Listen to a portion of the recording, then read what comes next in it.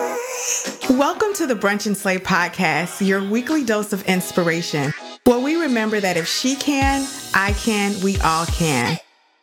I'm your host, Amira Sane, founder of Brunch and Slay, a lifestyle brand created to inspire women to live their best lives every day.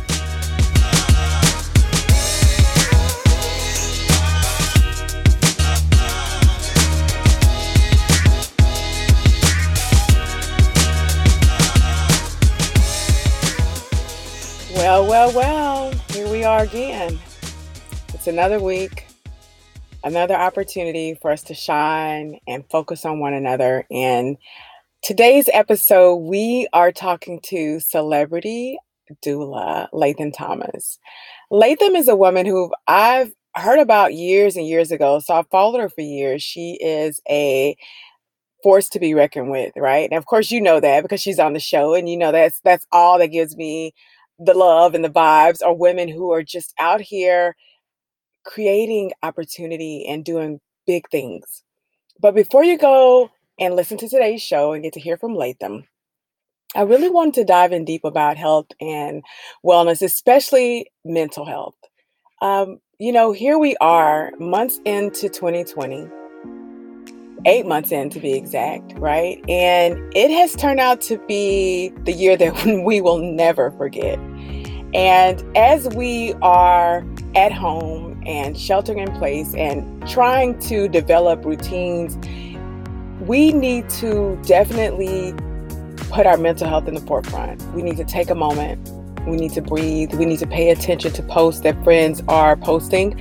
I have seen friends who are definitely stoic, posting things about their mental health and their need for coaches and understanding at this time. Basically, this is one of those moments that I always like to say our slips are showing, right? If you're old school, if you ever wore a slip under a dress, then you know what I'm talking about.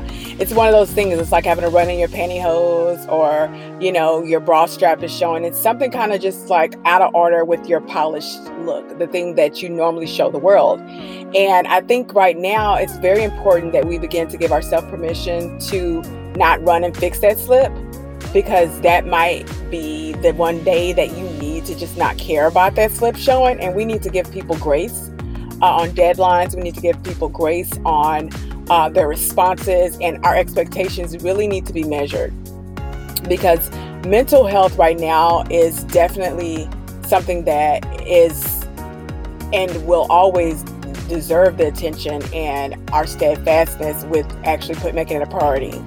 Especially with kids going back to school, parents are spread very thin. Y'all, I am blessed enough to be still married and here with my husband, and even for us, our daughter doing homeschool is a challenge.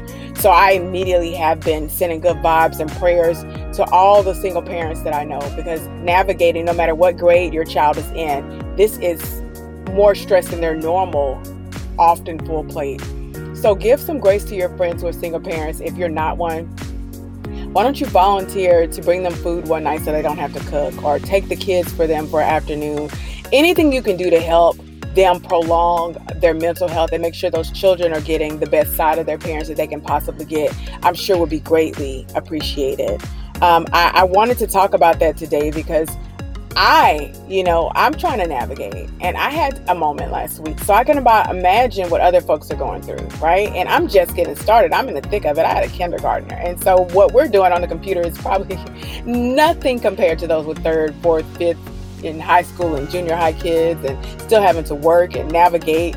Y'all, we've been eating out way too much because of my work schedule and trying to still, get folks in bed on time. It's tough. So give some grace to those people you love. In other world news, we now know who Joe Biden has chosen to be his running mate, right? She's Mansoura, Kamala Harris. Some people say Kamala, some people say Kamala, but you guys know who I'm talking about. And I know I saw my timeline just, I had to take a break from social media for a couple of days because I was so over all the judgment on everybody's side. I've been over it. It's just, this is the worst race that I've seen in my lifetime, with the mudslinging and the ridiculous remarks from everybody. Everybody needs a timeout, in my opinion. Every stinking body, with all of their ridiculous the ridiculous comments and the ridiculous things coming out of their mouth. We're talking about her pantsuit. I just want to know, regardless if the Democrat or Republican, whatever, why is it as soon as a woman is nominated, we're talking about how she dresses? No one gives a damn about what suit a person running for president is wearing. When Hillary was running, it was the suits. It was always the suits. Guys, who gives a damn? I don't care. I kind of don't want my leader of the free world to be worried about their fashion. That's what we have people for, right? Some stylist out there who wants to win, why don't y'all slide in Kamala's people's DMs and give her all the looks, call all the designers, but I could give a shit less about what she's going to be wearing. What I care about is these schools, about my child's health, about my health, about our benefits as far as Social Security, as far as freedoms, social unrest here in the African American community. I care about those things.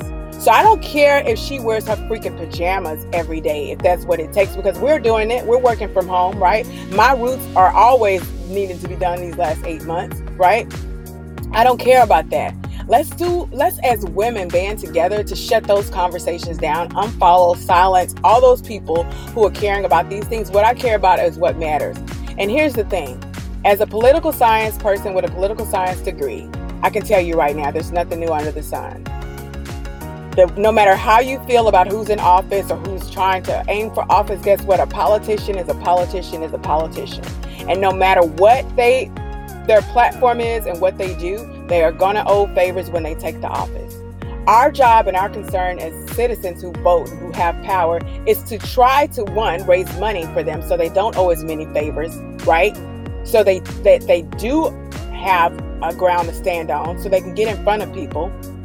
It's also to stay active outside of the campaign. So after November, whoever wins office, to make sure we keep our foot on their neck so that they don't continue to allow the foolery that's going on, to continue to keep our foot on the neck of people who haven't arrested the cops who murdered Breonna Taylor, to continue to keep our foot on the neck of the people who are not doing what needs to be done for this world, for our environment, for our children, and for our communities, right? To stop this social unrest and to continue to be a voice.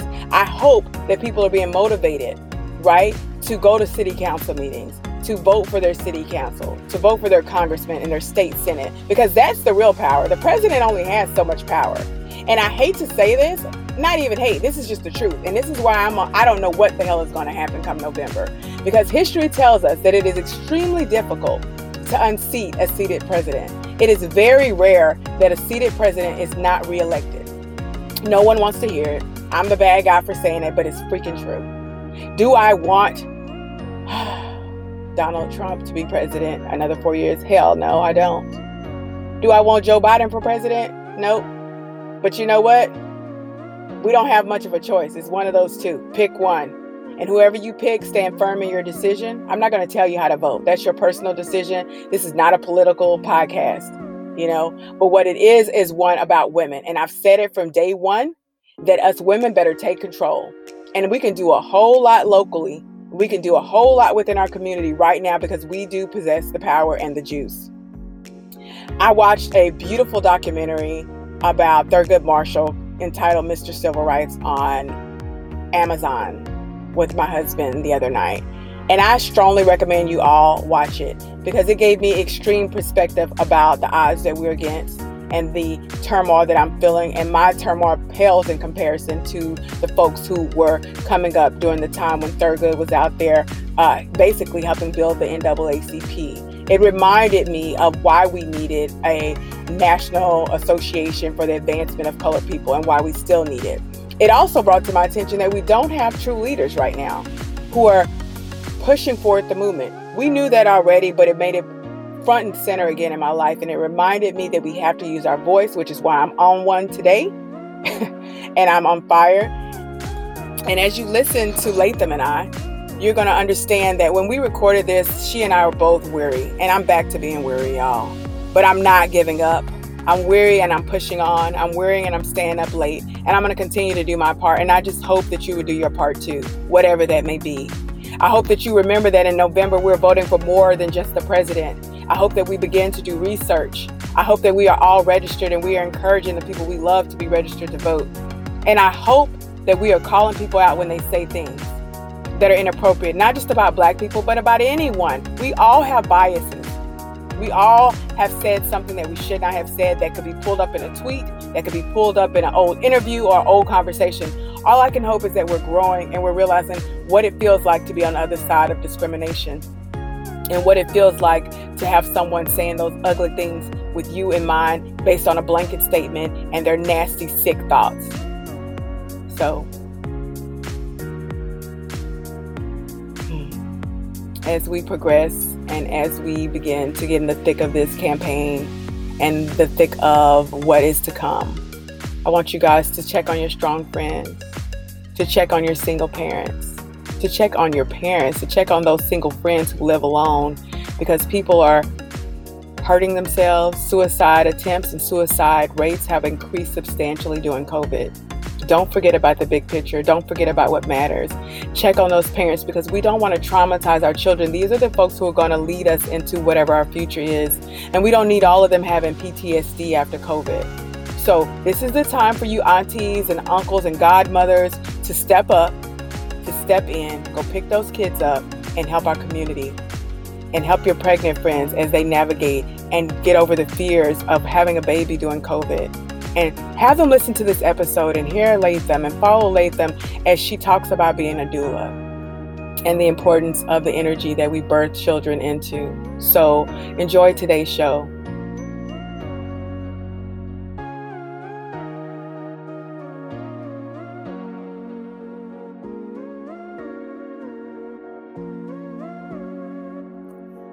Hey y'all, welcome back to the show. Today's guest is a woman you've probably seen in your timeline a time or two, or probably even on TV. She's the author of On Your Own Glow, which is a book that she created, and it basically talks about her platform and her mission in life, which is to help women create and curate their path to greatness. She's a celebrity doula and a maternity expert. Help me welcome to the show, Miss Latham Thomas. Hey, Latham. Hey, Amira, how you doing? Well, I'm at a loss for words these days. I'm like, do I say how I'm really feeling, or do I say the generic? I'm feeling okay. I'm okay. Yeah. Thank you for having me. Oh, I'm excited to have you. I'm a fan. For a few reasons. One, because you're Zen. I love Zen. And, when I first saw you years ago, I don't even remember what show it was on. I feel like it was on a reality TV show a long time ago. And I remember thinking, see, she gets it. And I love the fact that you were unapologetically being this melanin-rich Nubian goddess, helping women birth these babies and doing it in just a chic, classy way, So love it. Happy to have you on the show. Oh, thank you. I love hearing that when people are, connected to the work from the beginning. Yeah. Because the cool thing at the time to me was like, we don't get to see that. Like, I know you're not the only Black doula, right? I know that. But that's not what we see. And people have a lot of preconceived notions, and I'm sure you battle them every day. But representation does matter. Let's be real. And it's been great seeing you and watching your journey. And before I go in too deep, there was a podcast you did, and forgive me, I'm going to forget whose show it was on. But you talked about your grandma and that you talked about her passing and being present and that journey. And oh my gosh, I just cried because I missed my granny so much when I heard you talk about yours. And I knew I already liked you, but the way you articulated that experience, it just, it just felt like home. So thank you for sharing that. And it's just the vulnerability that you continue to give and still stay true to yourself. It's great. And I think one of the biggest things I think we're challenged with right now is people who have influence is to represent for the people who follow us. Let them know how we truly feel so that they know that if you follow me and if you believe in me and you see I'm in pain, then this is real. So yeah. Wow. Thank you. Wow. I just got chills when you brought up grannies, right? Because our ancestors are among us, and I talk to my granny like every day. It's like I talk to her. I'm like, should I wear this? What should I do? Um, and yeah, I talk to her like I talk to God, and I appreciate that you brought that up because what a beautiful way to invoke the beginning of a conversation is to acknowledge our ancestors and those who come before us and who made it possible for us to be here, and for me to even, when you talk about this book too, it's like the first copy that I had gotten that before my grandmother passed away, I gave to her, and I signed it. She signed in it, and she read it while she was in hospice. And so for it to be coming out in paperback now, like 3 years after she passed away, which actually was on the beginning of my book tour. In the day that I was going into the book tour, she transitioned to become an ancestor. And what was so wild was like, I felt like she just carried me through. And she was like a Sagittarius, so she loved traveling. And the way that my schedule was with the tour was like on a plane, like I was traveling so much, and I knew that I was being powered by my grandmother. I was like, I know that the only way, because I'm a Taurus, like we don't feel like, it's like I'm happy when we've landed. I still don't understand how planes fly. Like I understand science. I'm like, I'm like, so we're like in the sky, So I'm like so happy when we land. And so I was like, could only be Granny, because I knew she had to like just watch and anoint me as I took this journey with this book and stuff. And I felt her really deeply then. So thank you for just bringing her into this space and bringing your Granny into the space. I think they both would be proud, right? I think that we are our ancestors' wildest dreams, and I don't take that lightly. I know you don't. And it's beautiful, and I wanted to pay homage to them, because the climate that we're in right now as we're recording this is different, and it's something that they experience. So I feel like I know I'm channeling, and that's what keeps me going. We joked around a little bit, and I told you every day I'm looking for a silver lining in the day, keep pushing. Well, when I think about my grandmother and the South, I'm in Texas. She grew up, she's from Louisiana, and I know what I watched my grandmother provide. Yeah. I watched her, and I always tell myself, even before this climate, I'm like, I have no excuses, because they did with nothing. Thank you. Like making a dollar out of 15 cents, a dime and a nickel. Rub the pennies together. Yes. When I think about that, it fuels me to keep speaking, to keep challenging the norms, to keep progressing, and to keep operating in excellence and demanding that respect, because we have the privilege of speaking up with, in some ways. I'm not going to say it's where we want it in an idealistic society to be, but in some ways, what they fought for with the first civil rights movement, we're standing on their shoulders. We're here on borrowed prayers. So I acknowledge that now, and I think about your book going to paperback, which is, it's tremendous. It was a great book. It is a great book. The cover, I loved it. That it was just so pink and hard, and that didn't sound good, but it was this great book, and all the stories and all the things that you're sharing about, raising your son, and, helping women, and the call. So we got to dive into becoming a doula, number one, not just a celebrity doula. Let's talk about that calling on your soul, because that's a true calling, to want to constantly witness that level of, I guess, I don't even know what to call it. The transition, I guess, because they are transitioning in some ways. So let's talk about how you fell in love with it and how you knew that was a space for you. Yeah. Thank you for just, acknowledging that it is a calling. It's very different from a passion. And I think that people mix the two up often. And a passion is something that,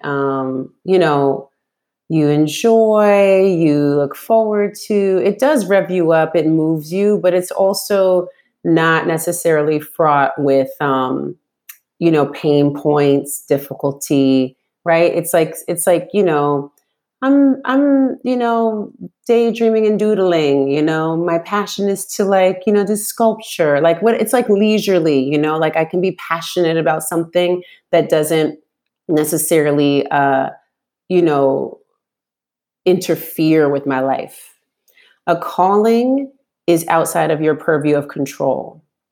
You do not get to decide how and in what ways you are to move.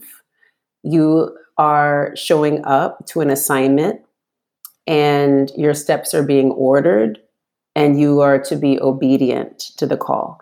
It is not something that you choose, And I feel like a passion is like it fell into my lap. It's like this beautiful thing that I get to enjoy and appreciate. You know, I mean, a calling is getting up at 3 in the morning for somebody that you barely know to witness them transition into new parenthood, right? And have to put your baby in a snowsuit and hail a cab because there's no Ubers and move from Harlem and go to Brooklyn in the middle of the night and drop your baby off with the paternal grandfather and make sure he has all his snacks and anticipate his needs from the night before so that you can go do this service, right? So that's not like something that you're passionate about, right? That's something that you are Yeah. called to do, right? Yeah. So thank you for making that distinction, because that's a difference, right? Like callings are uncomfortable, and but they are necessary, and when we decide to answer, it is an act of obedience, really. Like, it is you showing up and saying, okay, cool, like, work through me, let me be a channel for this work, like, please move through me, spirit, right? And so in that, for me, I knew a few things were going to be part of this experience, and it wasn't something that I had like planned, like, oh, I'm gonna work with celebrities and this. But what I did say very clearly was that I want to help change the culture around this process, because people don't really understand what it is. People think that birth is this inconvenient, painful, dirty, event.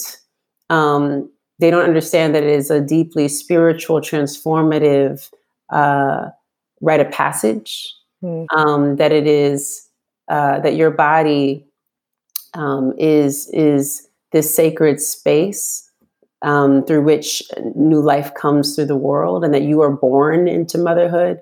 That it is an anointing. It is a blessing. Birth is a meditation. Just a process of what, like, your brain scans are the same as when you're meditating, when you're in labor, Oh, right? It's wow. like, the way that the hormones work together and the neurochemicals and the high that you receive if you're able to do this in a way where you're not disturbed. There's a primal template in place that essentially leads us to a pathway of ultimate fulfillment through ourselves, that we become God, right? When we create. And so that is the experience. It's not it's not meant to be what we've allowed it to become through media, through television, through, people's breaking it down into something like just oversimplified and focusing on the challenging aspects, but in a really trivial way, and not actually celebrating and initiating people into really what the process is. And so that's really my interest, is to protect this rite of passage, this experience, for the people who are coming into it. I see it as the work of our ancestors. I see it as I think about Harriet Tubman so often as like one of the pillar ancestors who like holds me as I do the work, because I feel like that what we are doing is helping people cross a river, right? Oh, We are wow. helping people through safe passage through the night. We are helping people navigate terrain that they have never traveled, right? And to get to safe passage on the other side. And so it is a calling. And so my desire, if I would say there is a desire, is to have more accessible doulas of color, Black women, specifically because this is our work. And so when we do the trainings, what's so powerful is that everybody comes home, right? Black women come home, Latinx women come home, right? White women come and they feel home. And what they feel is that they witness us unearth our power and return home to our bodies in ways that we haven't been able to because of the structural racism that we face, because of the systems of white supremacy and how they operate on us and our bodies and our consciousness. These systems that have been operating on us before we were born.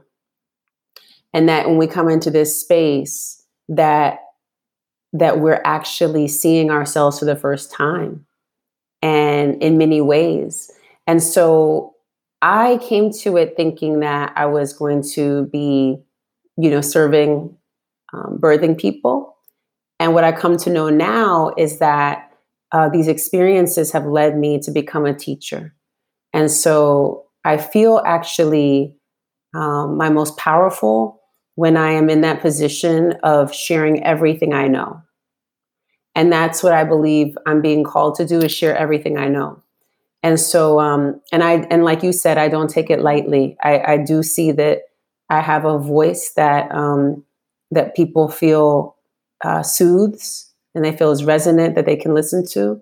And so I use that as a way to share the information and make sure that I create a container of safety. And you spoke about meditation before we started, and that, like, part of being able to get to a place where you are relaxed enough to sit still and listen to what's on your heart and what's on the universe, right, happening in the ambient landscape, you have to feel safety.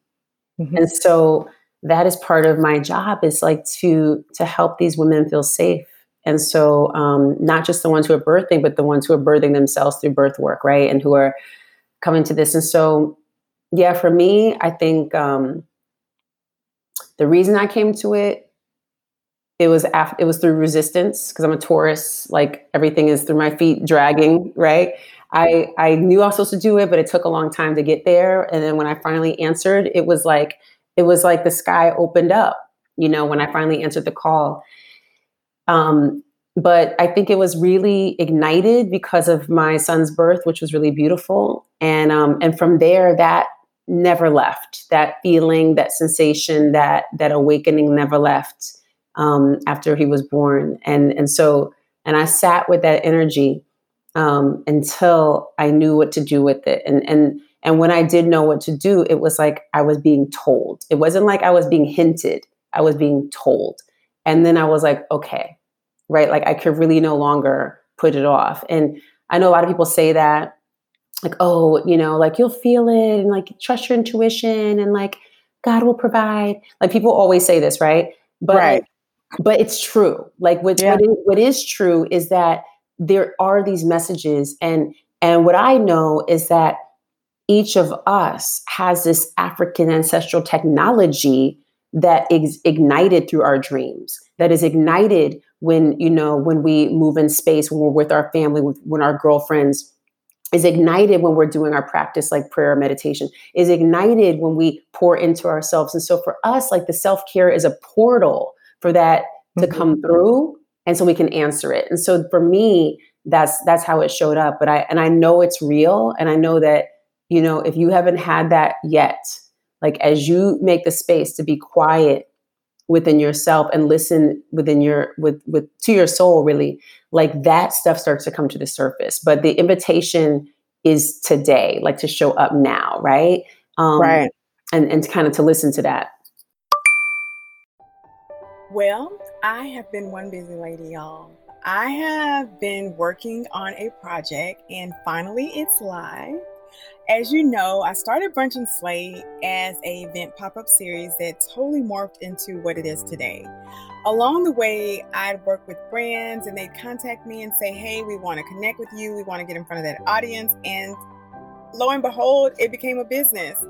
Y'all, I have not been very vocal about starting it because I didn't know what the heck I wanted it to be. But I'm here to tell you that BAS Media is here to stay. We are an extension of Brunch and Slay. We're an agency for folks just like you. I have decided that I am going to use all the years of marketing and sales background I have to help small businesses build and win. That's right. BASmedia.net is where you can find out all the information about how we help leverage all that you have as a small business to get you on the right path to become a big business.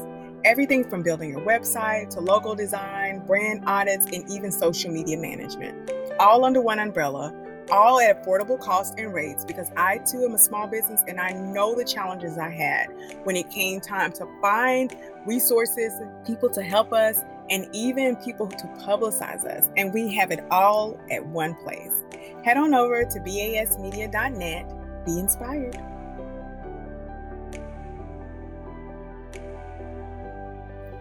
No, I'm so glad you mentioned that because obviously self-care is a major priority, especially right now when we are still sheltering in place. And one of the huge things about your platform that I love is the fact that you talk about slowing down and intentionality. Those two things resonate so much with me because my life changed when I actively sought to slow down mentally. When I began my meditation journey, it was a lot like everybody else's. I was antsy. I could not, I thought it wasn't for me. I thought I couldn't be still. But then I started to see little changes internally with my reactions to certain situations, my thoughtfulness. I can't say I had a lot of empathy for people before I started meditating. I was in my own little bubble.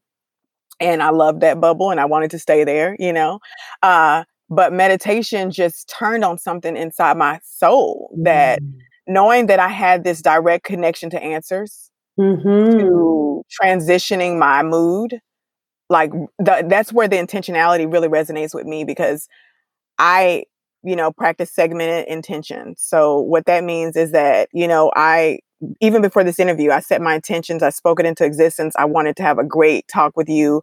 I wanted just to be me and you and us to speak about things that benefit the listeners. Right. So I set those goals and I set that intention. So, that's what segmented intention is pretty much before you do any act. I'm saying this for the listeners. I know, any time before you do anything, whether it be washing dishes or combing your child's hair, you set what you want to gain from that. And I didn't get to that and arrive to even being patient enough to practice that until after much meditation. So when I look at you and this movement and the brand, the person that is Latham, I think that you are a magnet. That is your personality. That's why it is your calling. Your magnetism is that zen, that calmness, that stillness that you radiate.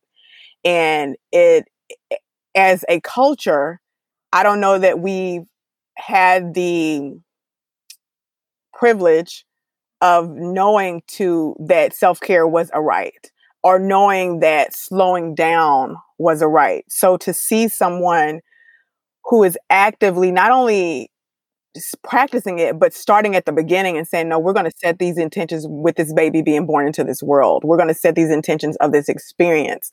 That's a lot of responsibility.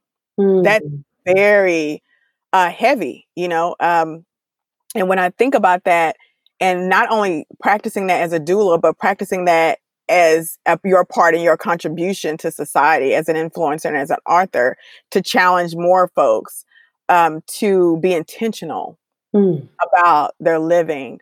Let's talk about your journey to intentionality. I'd love to know more about that. And because that really, I feel like that's a big piece of medicine that if people walk away from this interview knowing that they have that kind of power, man, it's a game changer. Yeah, I think that first of all, thank you for that, and just to remind us that as we show up for everything, right? Like setting that tone not only prepares the space, right? So that when I come into it, I already know like work was done here, right? But that it also it's like it stirs into existence, the coding, right, of what we want to make space for, what we want to become. And I can also feel that, right? So it's for you, but it's for me. And so I think that that's so important, what you said also about just like that you have the empathy, because when you're showing up and you're thinking about like a space that you're inviting people into or whatever you're doing, it's not just for you, that you want to protect yourself coming in, but also prepare the space for what's to be received. And so I love that as a practice for us to all think about, like whether we're taking a test, whether we're, like you said, doing the dishes. And I love that example because dishes, right? Which in Right. quarantine, it's A like, whole lot of that going on. didn't I just, right? Didn't Yeah. I just wash these, right? But yeah, like, I mean, the thing that's so powerful about it is that when you are in that space of doing that work, of being intentional, just even while washing the dishes, like the aha moments come, right? Mhm. You're allowed to like, oh my gosh, this thing can, and you're like, you don't even, you looking for the pen and paper because now this opening has happened Yeah. because you have made space for it. And so I think that these episodes that people have of clarity become just like their way of life because they are doing this work, right? If for people who are thinking like, well, what's to be gained, right? By being intentional, that is what's to be gained. It's like there, you become this vessel, you become clear, like answers come more quickly. You petition for something, whether it's through prayer, and then that meditation is my opportunity for you to listen, and then you listen, and then what becomes clear for you are the answers and how you move. And Mhm. so you move differently, right? You don't mull over things in the same way that you might have before, because you actually know the answer, right? And it's now just applying it because you've sat with the listening. And so I think that's such a powerful thing to share. For me, um, I have always been slow to do stuff. So, like if it's time to eat, I take the longest to get my food finished. My mother used to make me sit and eat all my food, and I'd be like, you know what I mean? Just like I'm tired of this or whatever. I don't want to eat bok choy. Now I love bok choy, but so I would eat slowly, or, she would say, oh, you're so, everything's slow. Like you're a slow poke, everything, I just would move slow as a kid. But I was actually a fast runner. So I was like a amazing track and field athlete, but in life, everything else, I'm just really slow. I take my time. I don't rush through things. And I've always been that person since I was a child. And what I came to understand also about certain things, like I would procrastinate, right? And so I started to look at like, what are my habits that people tend to say are really not positive attributes? One was slowness, and then the other was procrastination, and the third thing was kind of like this not speaking up for myself. And so these are three areas, right, which were like growing edges for me. And then I started to learn about myself as I grew. And so, one, with being slow, I realized that like there's a pace that I'm working at, and that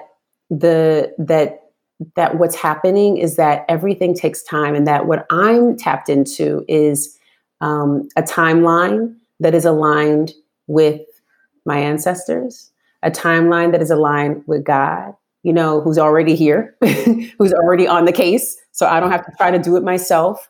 I can just take my time, a timeline that is aligned with nature. I look at seasons, I watch how long it takes for a baby to grow. I'm just used to things taking time. So I expand on that to say that, well, if we look at everything that we care about that's valuable to us, it all took time. Everything, right? So why am I trying to rush through this if I want it to be valuable? I want it to be worth something, right? And so that's how I settled on that, right? Then I'm going to intentionally move at a pace where I can still breathe, where I can still embrace ease, and I can do it on my time. Right. And so that's a choice. Right. So I had to make that choice because then I would start to see as I move through life that if I didn't anchor in that, then I would otherwise be swept away in what the dominant culture is trying to convince us to do, which is not feminist at all, but is like subliminating our needs to hustle, to do this, to like basically, force ourselves into male work patterns and adopt a way of living that isn't aligned. So that was one thing. Now, procrastination, right? That was another thing I had to get intentional about. Well, what is it that I'm doing by putting things off? Well, I realized too that it was along the lines of the slowness, that when I was ready, I could actually get it done. And guess what would happen? In that time that I would do that thing, it would be lined up with whatever the circumstances were, and it would be the right time. So even though I should have probably emailed this person 6 months ago, I finally was able to sit down and do whatever it was. Or I was supposed to write that essay. I'm finally now able to channel it, right? And so I stopped beating myself up about it and started to realize that it's actually like I have to let it move through, right? And so obviously there's times where, I can't like let the energy align when it's time to pay my rent, right? I just have to pay my rent. Right? No, no. But when it comes to like certain things, certain projects, I have to be really keenly aware of like what it's going to take for me to do it, and what's necessary to pour into myself to get it done.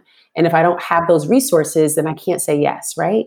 And so that means that we're not necessarily putting it off and procrastinating. We're actually preserving our spiritual energy, right? And so people don't understand that, yeah, like certain things that we have to do that we may not be able to delegate are things that actually don't keep us full in our spirit, right?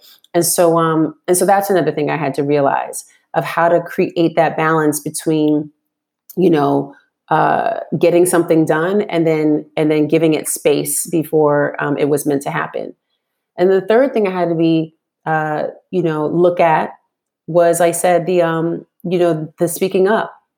And Taurus rules the throat, right? And so the voice is like a big piece of sort of my consciousness. Anytime like I am going to get sick or something, I always feel it here, right? I always get a sore throat or my voice goes away. My voice used to go away when I wouldn't speak up for myself. I wouldn't speak my truth, and then I would like lose my voice, right? And it was kind of like a spiritual, I think, a reminder that I was meant to invoke my voice. And so I came to do a lot of healing around that. And but I also came to know that like I have a different way of being than my mother, who is outspoken, who is an Aries, who does not bite her tongue for anybody. She don't care who you are. She don't care who you are. Okay. She's telling you all of the truth, right? Reading you up and down and behind and around God's back, right? She is not playing. And so I came to learn that like I'm not that person, that I have a different approach and that I use my voice differently. And so I don't have to be in the way that my mother is, like very hard, very forceful. She has her way. And I realized like, oh, my way is softer. And that I actually have the blessing to be able to change the legacy and actually not move the way she had to. And so that is also a gift. And so I had to, again, be intentional around this idea of the power of my voice, my own unique voice, and how I would use it in the world. And that I didn't have to model after my mother's way or after someone else's way to be seen as, a Black woman who was in her strength. But I also thought about like, well, do I want to be strong or do I want to be soft?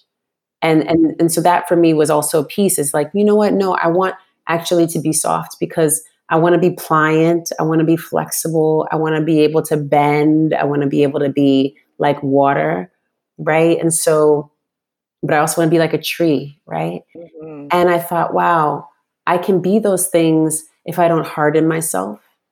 And so that was an intention too, right? To like, again, move away from what we've been taught and what we hear as a mantra about ourselves constantly. And so those are just 3 examples I think of just how intentionality has shown up in my life, but it's a dance, right? It's like a constant showing up to this invitation, like it's a constant showing up and answering, okay, yes, oh yeah, here's a moment where I'm being challenged to go this way and I need to go this way because that's actually aligned with the truth of who I am. Yeah, I think that is so on time. You know, perspective is amazing. And as a mother, oftentimes our blueprint is what we saw, what we learned. And Definitely. I have this conversation with my other girlfriends all the time about thankful for our mothers, right? For bringing us and birthing us and raising us. But in some instances, times have changed a ton, even since we were children, since Yep. they were children, right? And we look at just because it's always been done one way doesn't mean it has to be done, you know, Mhm. which I really wanted to talk to you about that with the current climate because mothering right now in the middle of a pandemic, both COVID-19 and then a racial pandemic, Yep. is exhausting to say the least, right? Yeah. But our children deserve nurturing through this because this is their foundation. This is their life too. And there will be stories from their perspective and healing needed from their perspective.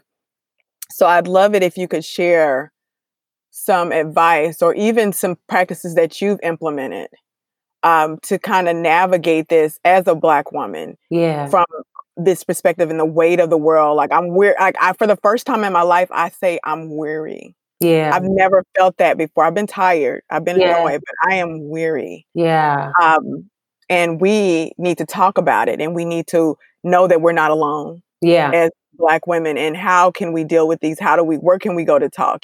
I'd love to know about that.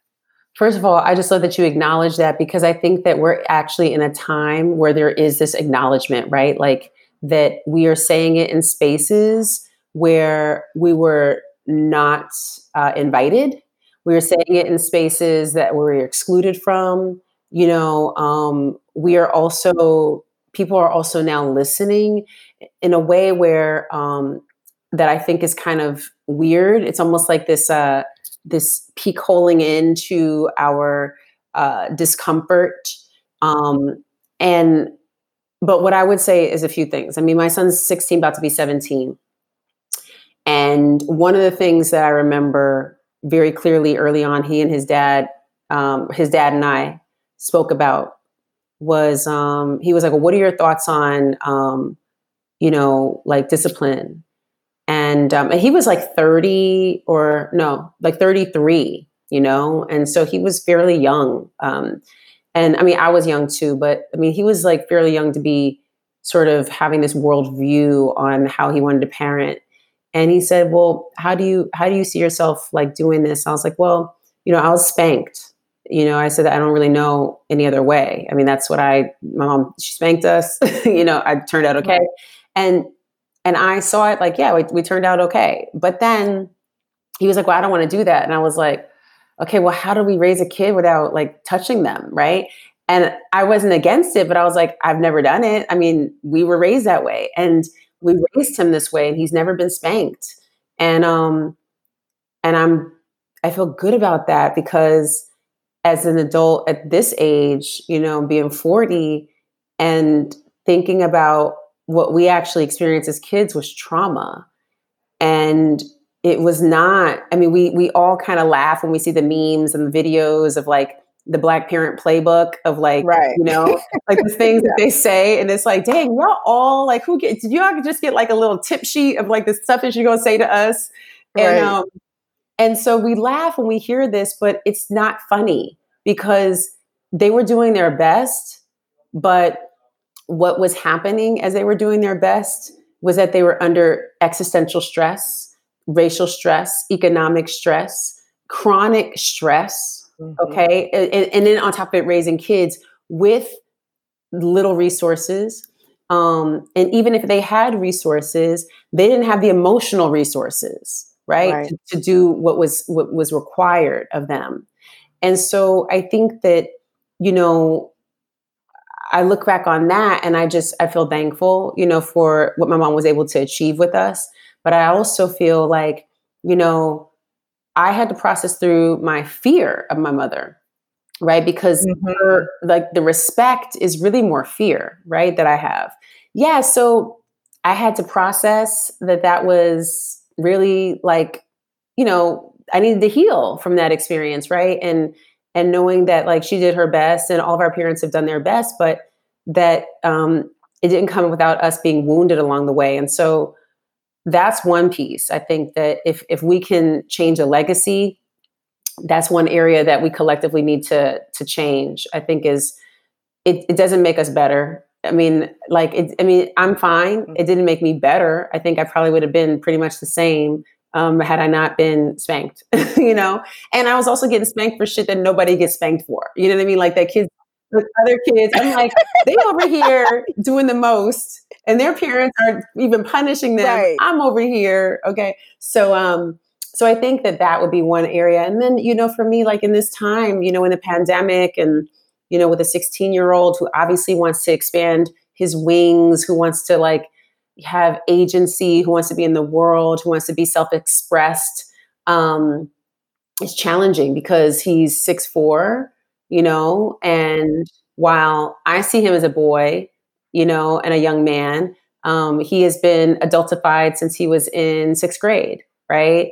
And he has all this hair, it's like a fro, and so he would be in school and he would be identified. Oh, he was dangerously running through the halls. I'm like, dangerously running. I'm like, interesting adjective, right? I'm like, so, Yeah. so, so, so Yeah. dangerous. I'm like, okay, so who else was dangerously running? Well, he was just running, and how do you run dangerously through the halls, right? Like, it's just Right. interesting the choice of words and the types of emails that we would get that I still have, right? That would describe him in this way that was villainizing him starting at sixth grade. And and then I see now, him being out in the world and me wanting to be with him as he's out in the world and knowing that that's not healthy to be keeping him from living a life, right? Like I have to let him be free and move around. And so we'll do some things together. We take walks together. We do a lot in the home. And I do have to say that the quarantine period has been so fruitful emotionally for me because it's meant that I know where he is 24 hours a day, right? Like 24 and 7. Ooh. I Oh slept my well God. Yeah. actually before all of this happened with all the the uprising, due to racial injustice. Before all of that, I was sleeping soundly in quarantine because I knew where my son was. And I was actually like happy in a way that they weren't going back outside because I could be with him. He's going to college in a year and I just like Mhm. cherish the time. And so I would say like really relish this time. But I also feel like it's sad to be a Black woman and be thinking about the context of this moment. That is my silver lining, right? Like I just was so thankful, but I also feel like it's deeply saddening that that's what's bringing us peace is that the world has to be shut down for our children to be safe. You know, I mean, Mm. nobody should have to think like that. Nobody should have to, feel anxious if they don't hear back from their child immediately. Nobody should have to assume that, their son walking to the corner store means that they need an escort, or that, if your child is going someplace to even demonstrate that they want to be a part of the movement for Black lives and social justice, that they could come in harm's way just by exercising their political right. And so that I think is really like, what's sad, but also at the same time, I feel hopeful that we are raising a next generation of leaders. I do feel hopeful that a lot of what's happening in terms of the education and the people who are committing themselves to, leading the charge and the folks who are ready to listen and to walk alongside and behind us, who are non-Black, um, they need to show up. Like this is a time to show up. Like I saw something that said this is a cookout. Like, you know what I mean? Like don't pick up no plate. No, go grab that broom, go grab the charcoal. Like it's Right. like go put yourself to Yes. work, roll up your sleeves, put Yes. yourself to work, right? This is the work. And so Black women are tired. Like you said, we're weary. We are emotionally exhausted. And how I know is because we are sleeping and we are not rested when we wake up. We are not Oh, rested. yeah. And guess what? Yeah. We are in quarantine and we are sleeping and we are not rested. So what that means is the lack of restful sleep means that there's other things that are going on that are activating our nervous system when we're supposed to be at rest. So it means that, Right. we feel like we're in a state of emergency. We feel like we're under attack. We feel like we're not safe. Because if we felt safe, guess what? We would wake up, your body would feel restored. So Yeah. there's not enough practice in the world.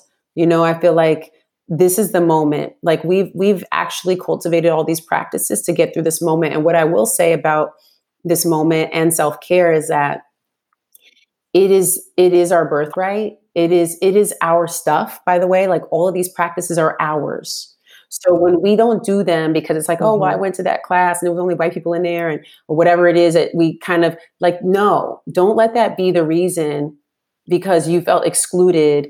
Don't now exclude yourself from a practice. Don't let that don't allow that stuff to be taken away from you, right? Because you had a bad experience. Like stay in the work, right? Because these are tools that are going to keep us alive.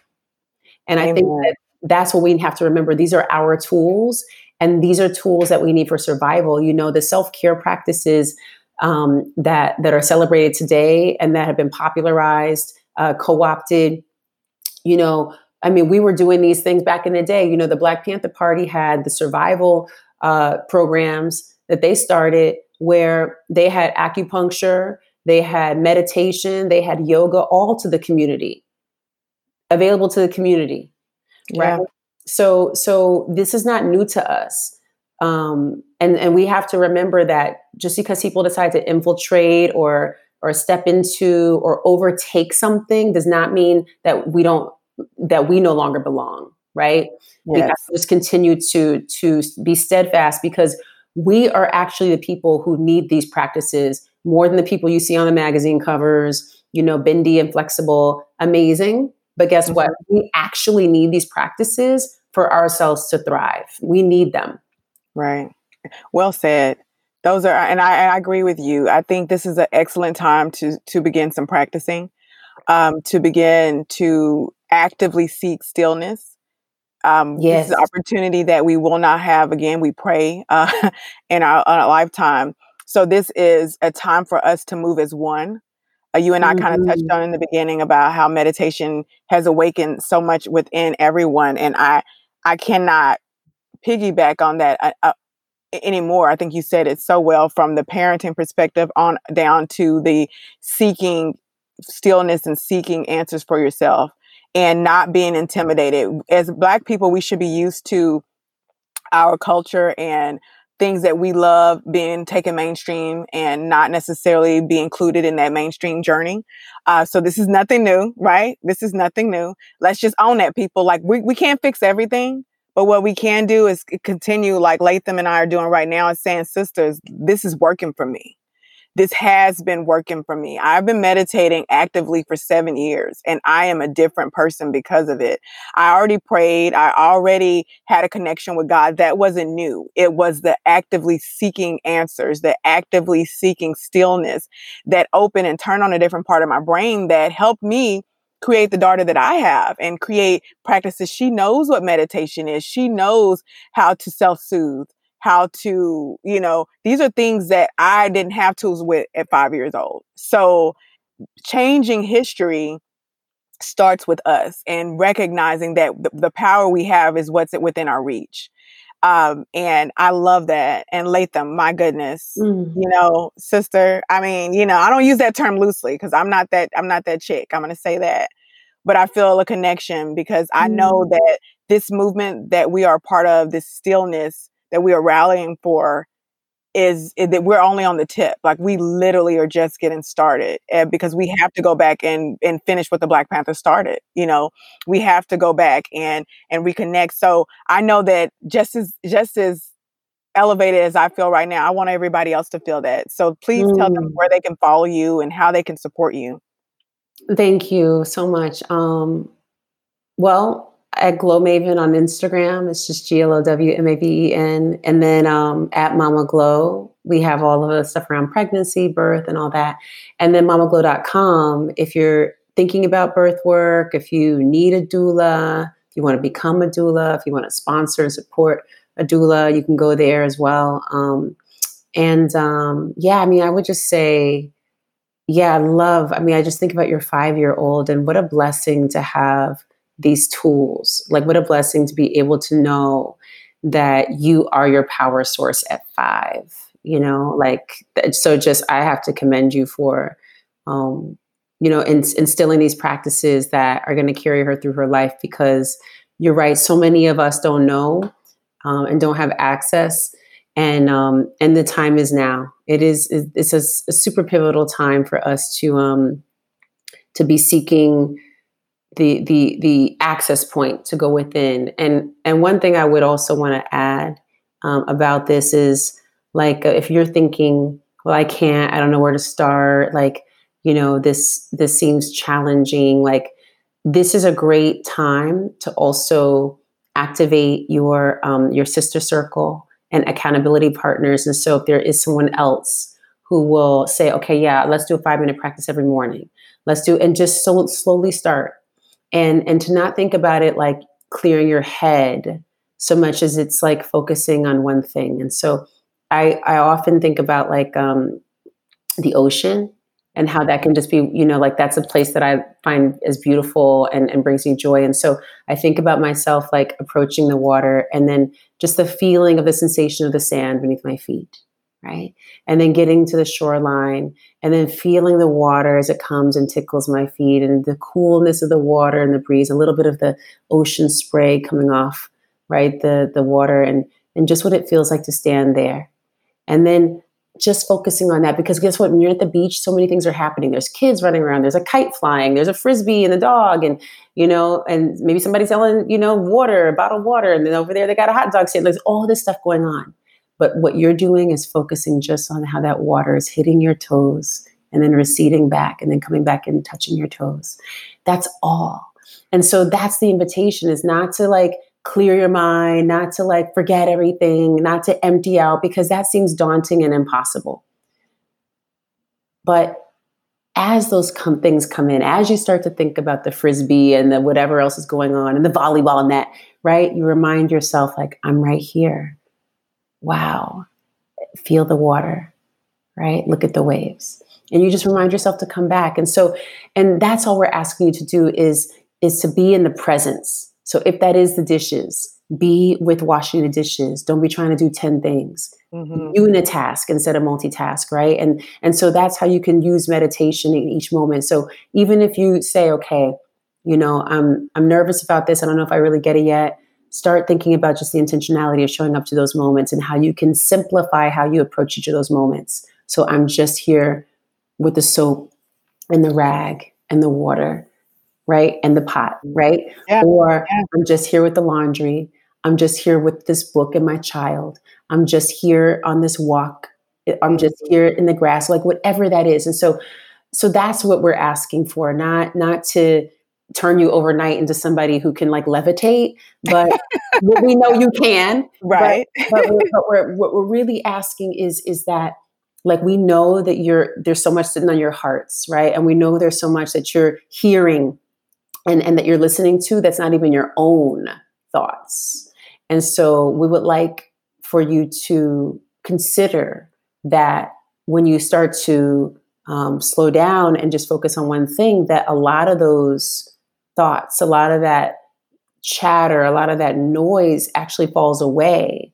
And once underneath it, that's so beautiful, you can finally hear. And so when Amira talks about, just the answers, that is what she's talking about. Because when all of that falls, here comes the answers. And so step into the answer, right? Like lean into that. I feel like it was a lifetime ago. Well, again, that was quite by chance. So I got out of high school and was looking for a job. And I ended up in working as an assistant in the commodities department for a brokerage firm. And I was really fortunate to be working for a group of people. There was just three of them, but they really took the time to teach me. And so I learned all about various trading strategies, arbitrage. I learned to chart, all those kinds of things. And, this was during a time where,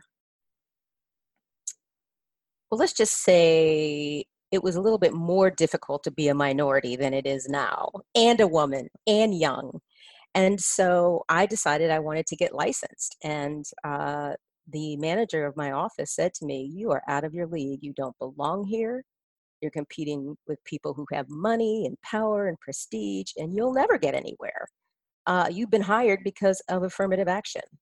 Oh, wow. And so I promptly gave him my 2-week notice, and I went and found another job. And the coolest thing about it is that the clients that I had been working with actually called the new brokerage firm on my behalf. Yes, yes, that's beautiful. Let us step into those answers, and Latham, keep doing great work. Keep keep being that voice. I say this a lot because there are certain, and as a Black woman, I know you will understand this. Mm, There's a certain segment of Black women that for some reason white women gravitate to us and they feel mm, safe with us. mhm, And you're in that group, along with me.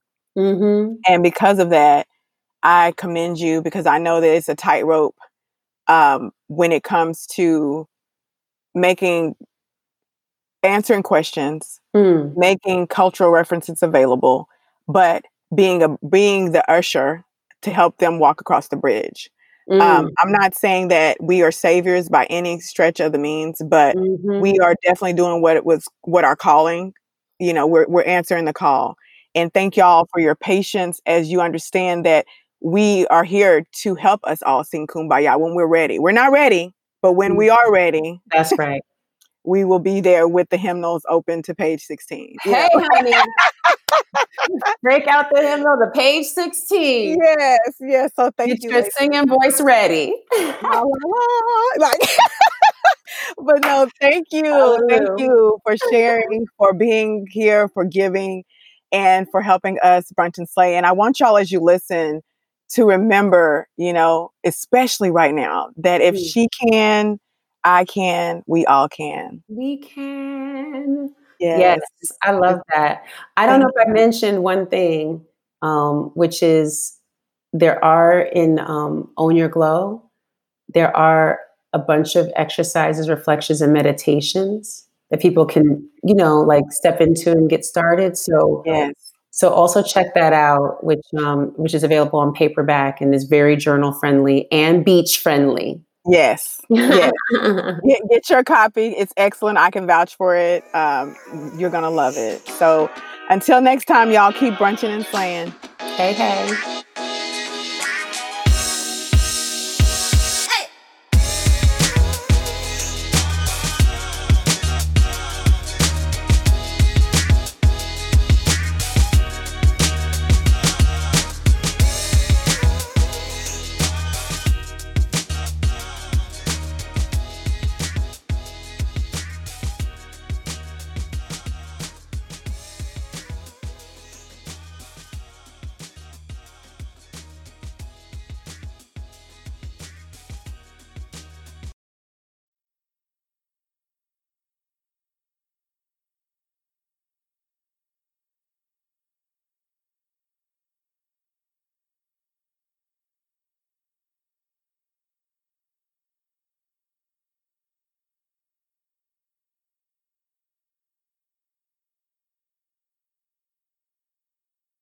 My family, me and my family are incredibly close. I'm the oldest of three.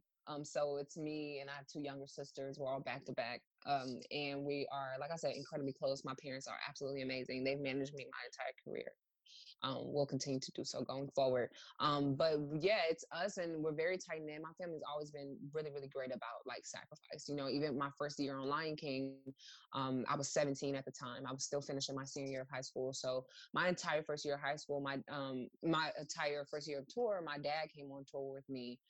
And my mom stayed at home with my sisters, and it was just such a huge sacrifice, and it was very tough for our family, but it just made me feel so grateful, because I'm sure there's so many people in this world that are going for a passion or a dream, and it's already ridiculously hard. It's 10 times harder when you don't have a support group. So I'm just, I'm truly, truly blessed.